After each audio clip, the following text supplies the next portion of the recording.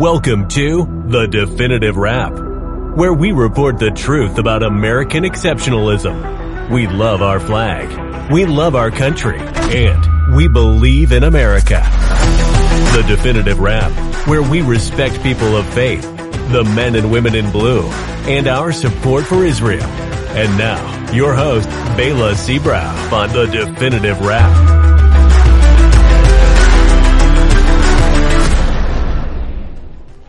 Hello, I'm Bela Seabrow, and welcome to The Definitive Wrap.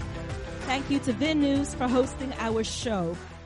The Definitive Wrap has a worldwide audience, and we have correspondents throughout the globe.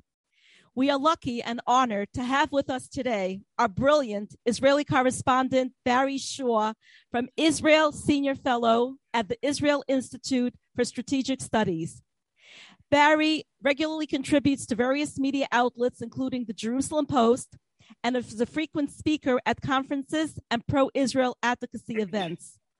Barry Shaw has been a staunch defender of Israel in the public diplomacy arena for decades and has initiated the creation of several pro-Israel grassroots groups. He has a keen following of tens of thousands of people globally and is the author of Israel Reclaiming the Narrative, Fighting Hamas, BDS, and Anti-Semitism. And his most recent book, BDS for Idiots, employs ridicule as the new method of countering BDS activists and disclaiming their slander against Israel with facts and humor. We have so much to talk about today in just a short amount of time, so we will get right to it. With news changing daily these days, specifically about the Russia-Ukraine crisis and how NATO and the U.S. have handled or mishandled it, and the consequence of which will leave Israel to deal with the Iranian nuclear proxy threat. Barry has breaking news for us and a couple of scoops that will be stunning information. Barry, welcome back again. Bela, thank you for having me. Barry, for our audience that has not been following the news, what is the war between Russia and Ukraine about? And what is the potential danger to the U.S. and this huge rush to complete the Iranian negotiations by March 1st? And also, from an Israeli strategic perspective, how does it negatively affect Israel? Barry, the floor is yours. Right. Well, I'm going to take you and your viewers on a bit of a ride, and your viewers can either keep replaying this video because I'm going to give you a lot of unknown information or even little known information that I think your viewers might understand how it taints the way that we see things. Please educate our audience. Yeah, okay. So I'm going to give you a strategic intelligence assessment of how what I would call corrupt politics in America is becoming an existential threat for Israel. That's a bit of a harsh statement, but I'll let you know as I go on. Now, I've got a bunch of papers here because I'm going to read a lot of statements and a lot of facts, and I don't want to miss anything or get anything wrong. So all the news at the time of this show is really about Russia and Ukraine. Now, I'd say Israel really don't have a skin in the game, except that a few days ago, 86 Ukrainian Jews just made Aliyah, and hundreds of more are expecting to follow as Ukraine is under threat from Russia, of course. And we also need to keep, so as Israel is concerned, Russia calm as we go after the Iranian deadly weapons in Syria, for instance. And we have to avoid both Russian radar and Russian fighter planes as we take out Iranian weapons storage and forward bases on Israel's border, eastern border over there. But I want to start off when we're talking about Ukraine. I want to give you a little bit of a history about personal baggage of top Democrats when it comes to the Ukraine. The Biden family is pulling in about $1 million a year out of the Ukraine through Hunter and James Biden, with 10% going to the boss, according to all the things that's coming out in certain books and newspaper articles.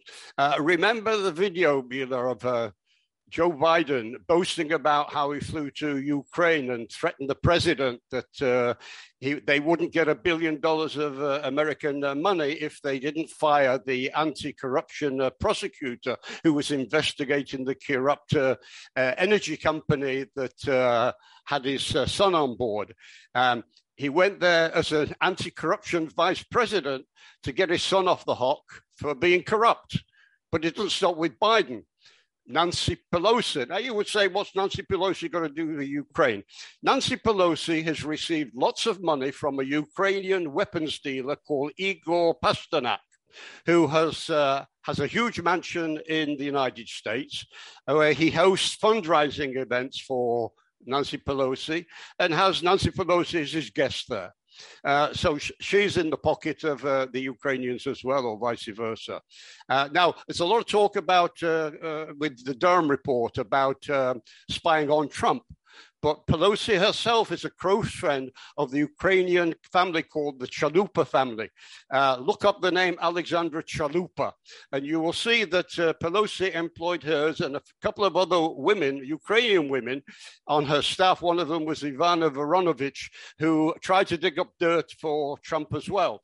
So when the pre-election things were going on, and even after the election, Nancy Pelosi also, not just Hillary Clinton, was involved in the digging up dirt, and she was doing it through the Ukrainian connection. Let's go on. Remember Alexander Vindman. Alexander Vindman was a former director of European Affairs for the United States Security Council, and he appeared before the House committee investigating Trump's tie to Russia. Of course, these non-existent Trump ties to Russia. But Vindman was born in Ukraine. And this narcissist, if you remember, at the House committee boasted that being offered the role of the Ukrainian Minister of Defense if you should ever leave the United States. So there's another connection with the House committee that was ganging up on Trump, but richly deeply in the pocket of Ukraine as well. So this is part of the intimate political corruption between leading Democrats and the Ukraine as they try to stick it at that time into Donald Trump. Now, I predict a couple of things coming out of the current predicament with the Ukraine. In my opinion, Biden and the Democrats will put the blame of higher gas and energy prices onto Putin as they head into the midterm election campaign, hoping that the Americans will forget how prices have skyrocketed, because even before the Ukrainian crisis. And they were hoping for the national memory loss by American voters, and they will. You will see them. You will use Putin in the coming months as their fall guy to cover up for their bad business, Biden business policies when it comes to oil. But getting back to my point about the Afghan effect and how it leads to grave concerns in the democratic world, particularly Israel. Now, I'll put it this way, Bila, I saw a cartoon the other day recently that really summed up where we are in world affairs. And this cartoon showed Biden as a waiter in a restaurant with the bones of the Afghanistan chicken on the floor. And Putin is waiting to be served by Putin, who's waiting at a table, and his menu, the menu is the Ukraine. So after serving Putin, waiting at another table is Xi and China.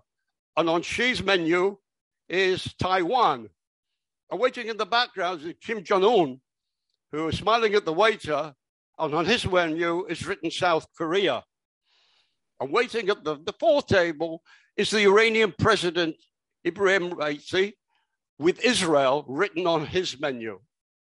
The moral of that cartoon is that the world sees, and this one's an American cartoon, the world sees Biden as a waiter serving dictators and offering what they want on their menu.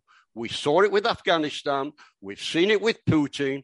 Believe me, the dictators are watching what's happened. I guarantee that by my birthday in June, after the Chinese Winter Olympics, you will see China make a move on Taiwan because they look at the waiter and the waiter is going to be there to serve them the meal that they want. And at the end of the day, they'll be serving Iran. Let's get to the state of play of Israel's position in the current nuclear negotiations, okay? And I'm going to give you a perspective you've probably never heard before.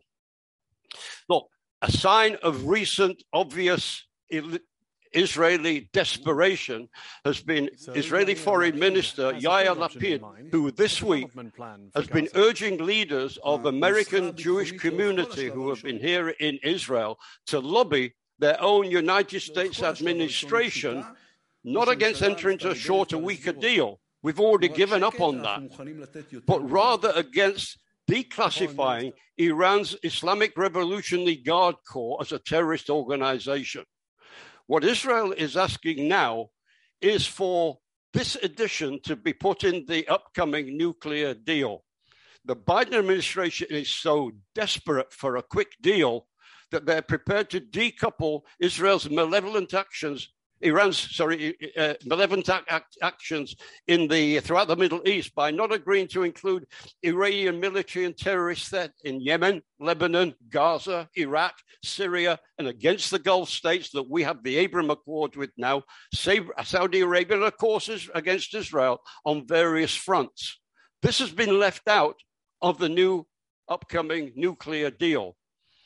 And if a nuclear bomb isn't going to destroy us, maybe 200,000 rockets aiming at us, fired simultaneously from Gaza, from Lebanon, and from Syria. That might happen, and that might be the next danger to Israel. As Yair Lapid said, I'm going to quote him here, everybody in their right mind should talk to the administration about this and tell them this is just wrong. Bila, this is deeply worrying to Israel. Now, the Israeli Prime Minister said that Israel will never accept Iran as a nuclear threshold state. And Benjamin Netanyahu said that this new deal is even worse than the last one. And I'm going to go into some of the details that you and your viewers are going to be shocked with. This is the only issue that both the former Prime Minister, Bibi, and the current Prime Minister, Naftali Bennett, agree on. They haven't agreed on anything with regard to Israeli policy on anything except this. So you can see that Israel is united against this upcoming deal. Now, Bibi echoed Lapid in calling on the United States Jewish community. He also spoke to them to put real pressure on the current administration. And he told the visiting representatives from these Jewish organizations in Jerusalem that Iranian marriage between the nuclear weapons and militant Islam is the greatest danger that the world faces, not just Israel, the world. Now, both Lapid and Bibi separately told the American leaders, and I'm telling you this is the deal, that the State Department and Biden are trying to spin it, ultimately whitewash Iran, giving them what we call over here a kosher seal of international approval to develop its nuclear weapons while still threatening its neighbors in the region, particularly, as I said before, Israel, Saudi Arabia, and the Gulf states. Oh, you want me to carry on? If you're in shock, I could go deeper into shock. I am incredibly shocked. Now, Barry, what's the... Go ahead. I'm sorry. No, I was going to say the State Department spokesperson said, and I quote, "We believe that democracy alongside coordination with our allies in the region is the best way to achieve our goal," which wasn't reassuring. It was a vacuously incorrect statement. Why? There is no clear coordination with Israel because they're not listening to what Israel is telling them.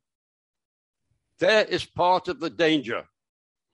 There may be coordination between them sitting with the Iranians in a hotel in Vienna, but none of them will be critically impacted, as Israel will be, from this new bad deal.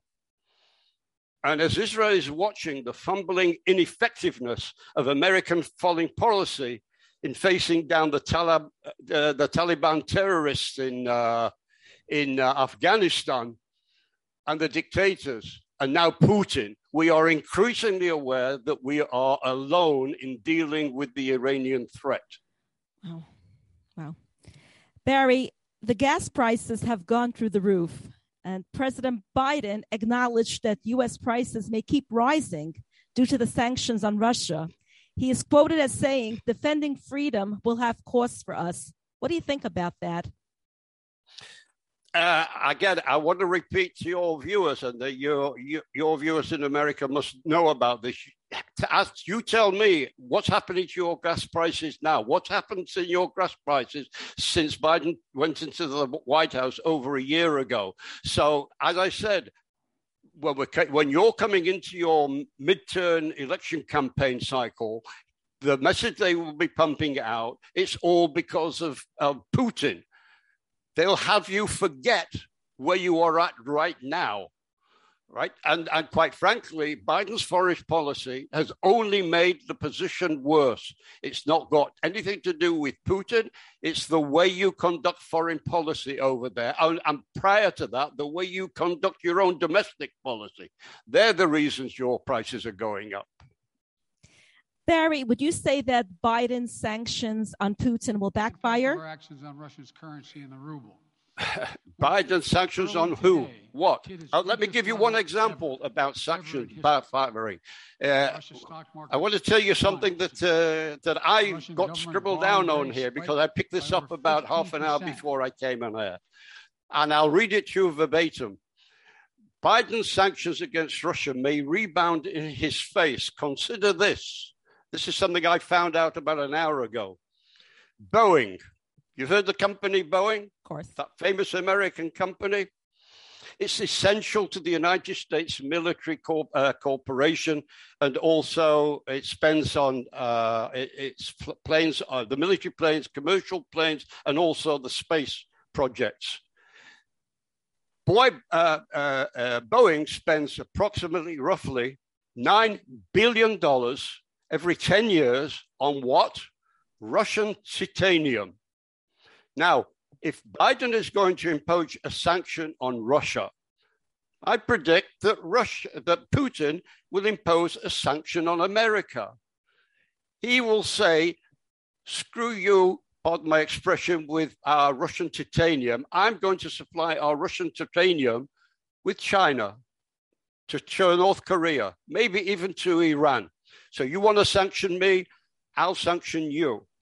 So there's now a danger that Putin might counter-sanction the United States. And in one example only, Boeing, that America is going to suffer in both the delivery of its essential, not just commercial planes, but its military planes, military equipment, and also space equipment.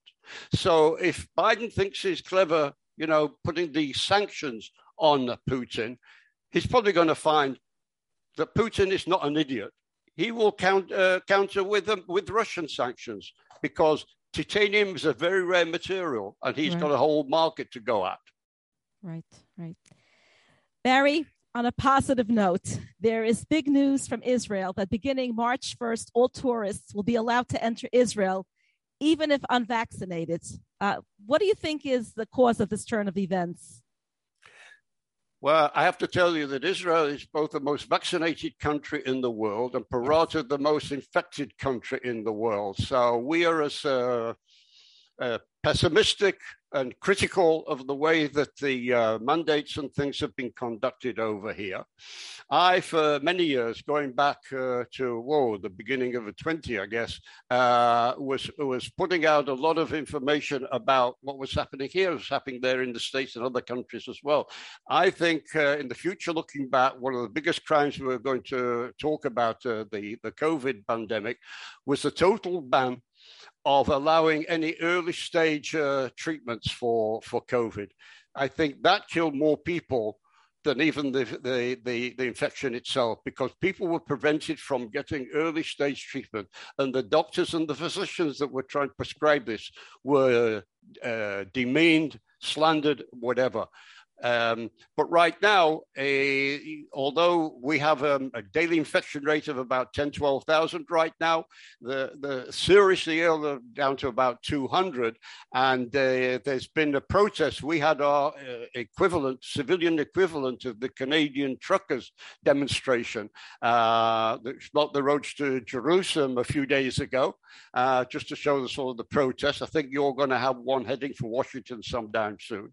But I think it made the Israeli government take notice, and they've said that they're stopping all the restrictions by the 1st of May, and they're allowing flights both into Israel and out. Right. That's amazing news for people who've been trying to get to Israel for since the beginning of COVID. Our last question. There is a major conversion controversy going on in Israel right now. Can you tell us about that? That is still going on. There are two voices to the controversy. The Israeli government wants a more all-inclusive policy towards this. There's certainly objections by the Orthodox religious community, but things are changing over here because things are changing with regard to marriage.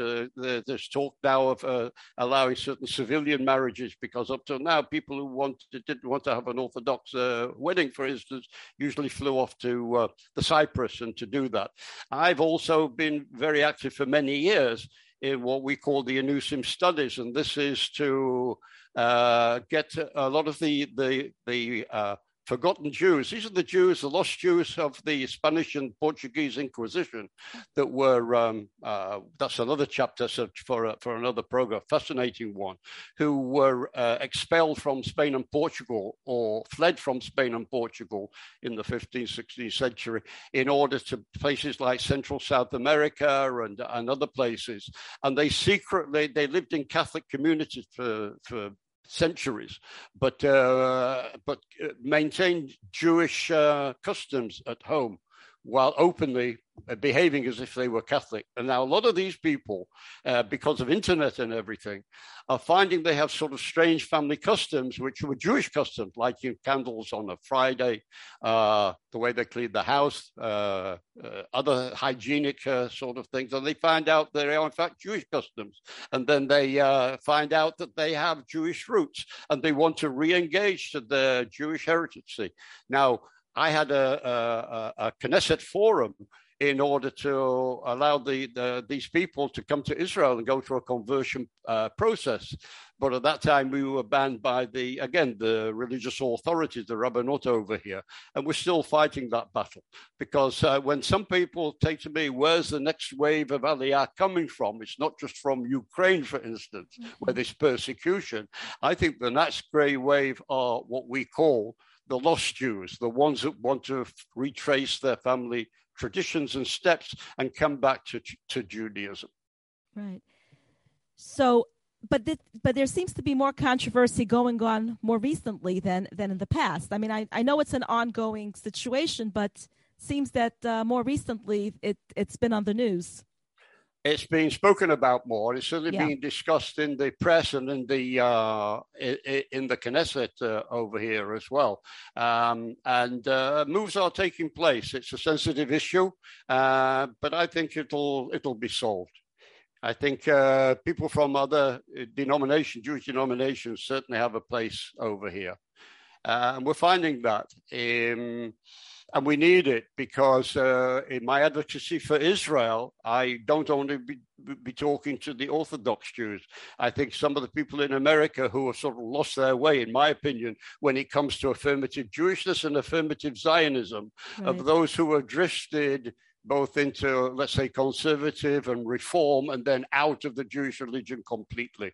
And I think it's important for us to re-engage these people so that they should learn more and become more affirmatively Jewish and affirmatively Zionistic. Right.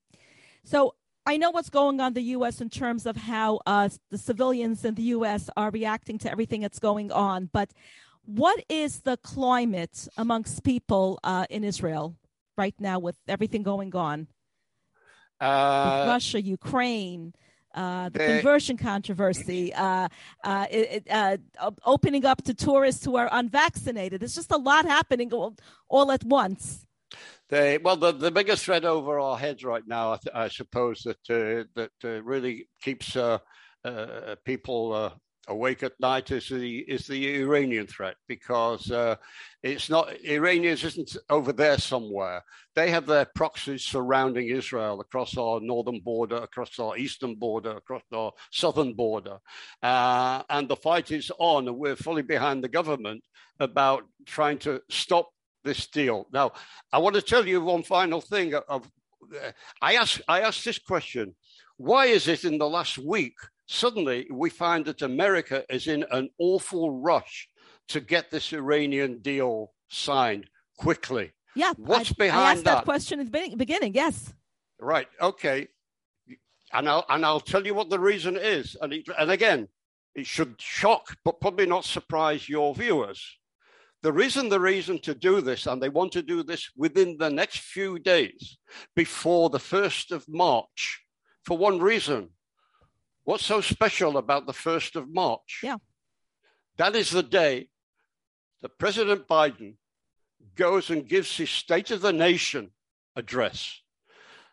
And Biden is desperate to give them some, what he would say, positive news. I have signed the new nuclear deal with Iran. I have been the savior. Wow. And what's been happening is behind the scenes, this is being rushed. I don't know if this is some other surprising, shocking news. Let me tell you some of the things that they've been agreeing behind the scenes, right? Biden is poised to give Tehran $12 billion at least in cash. But with the other payments he's going to give them, it's going to come to a figure I've heard of $27 billion.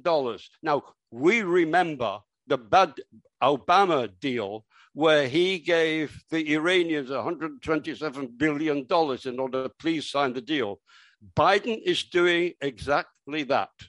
Now, let me tell you something else that's been agreed behind the scenes. And let me put it this way. The person responsible for this is not only Antony Blinken, it's Robert Malley, who is the U.S. coordinator with Iran. So although in the hotel in Vienna, what you have a situation there is the Iranians are sitting in a room with the other European and Russian, whatever, negotiators, and the United States aren't in that room. They're surrounding something somewhere else. The reason they're doing that is because Iran demanded that. So the Iranians and the Americans are not sitting in the same room. But behind the scenes, Robert Malley is meeting the Iranians, and they're agreeing the demands that Iran is demanding. One, that they get $27 billion. And I can tell you half of this is going to go to the Republican Guards for their Middle Eastern campaign around the Middle East. And the other things that are going to be agreed is that you're going to be hearing about a release of at least 4 Westerners held in Iranian jails. At least one of them will be American.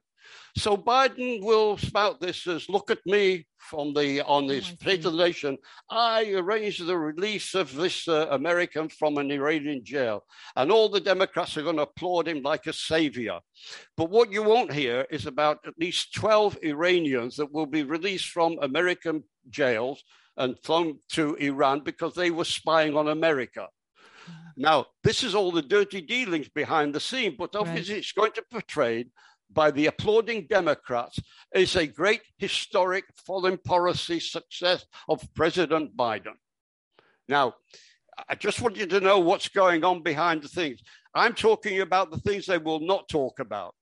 And I doubt whether CNN and MSNBC and these sort of people will even mention these sort of things. Like they downplay everything. But I'm giving you the straight deals of what's going on. And the things that are missing is not only that, but the intentions of Iran will not be quaged because the time frame will not be extended very far, where Iran will become a nuclear threshold state. And this is what Israel has to deal with in the absence of this. So don't be fooled by the false narrative you may hear if this deal deal gets to be signed in the next few days before March the 1st. Wow. This is now how's news. How is that a promised. scoop? How's that a scoop for you and Positive Definite Wrap? Thank you so much, Barry. Thank you for joining us today all the way from Israel. Thank you to VIN News, and thank you to our audience for tuning in. Stay safe. Shalom. Thanks for listening to The Definitive Wrap with your host, Bela Seabrow. Be sure to tell your family and friends they also can catch The Definitive Wrap on Apple Music, Spotify, Google Play, and your favorite streaming service. See you next time on The Definitive Wrap.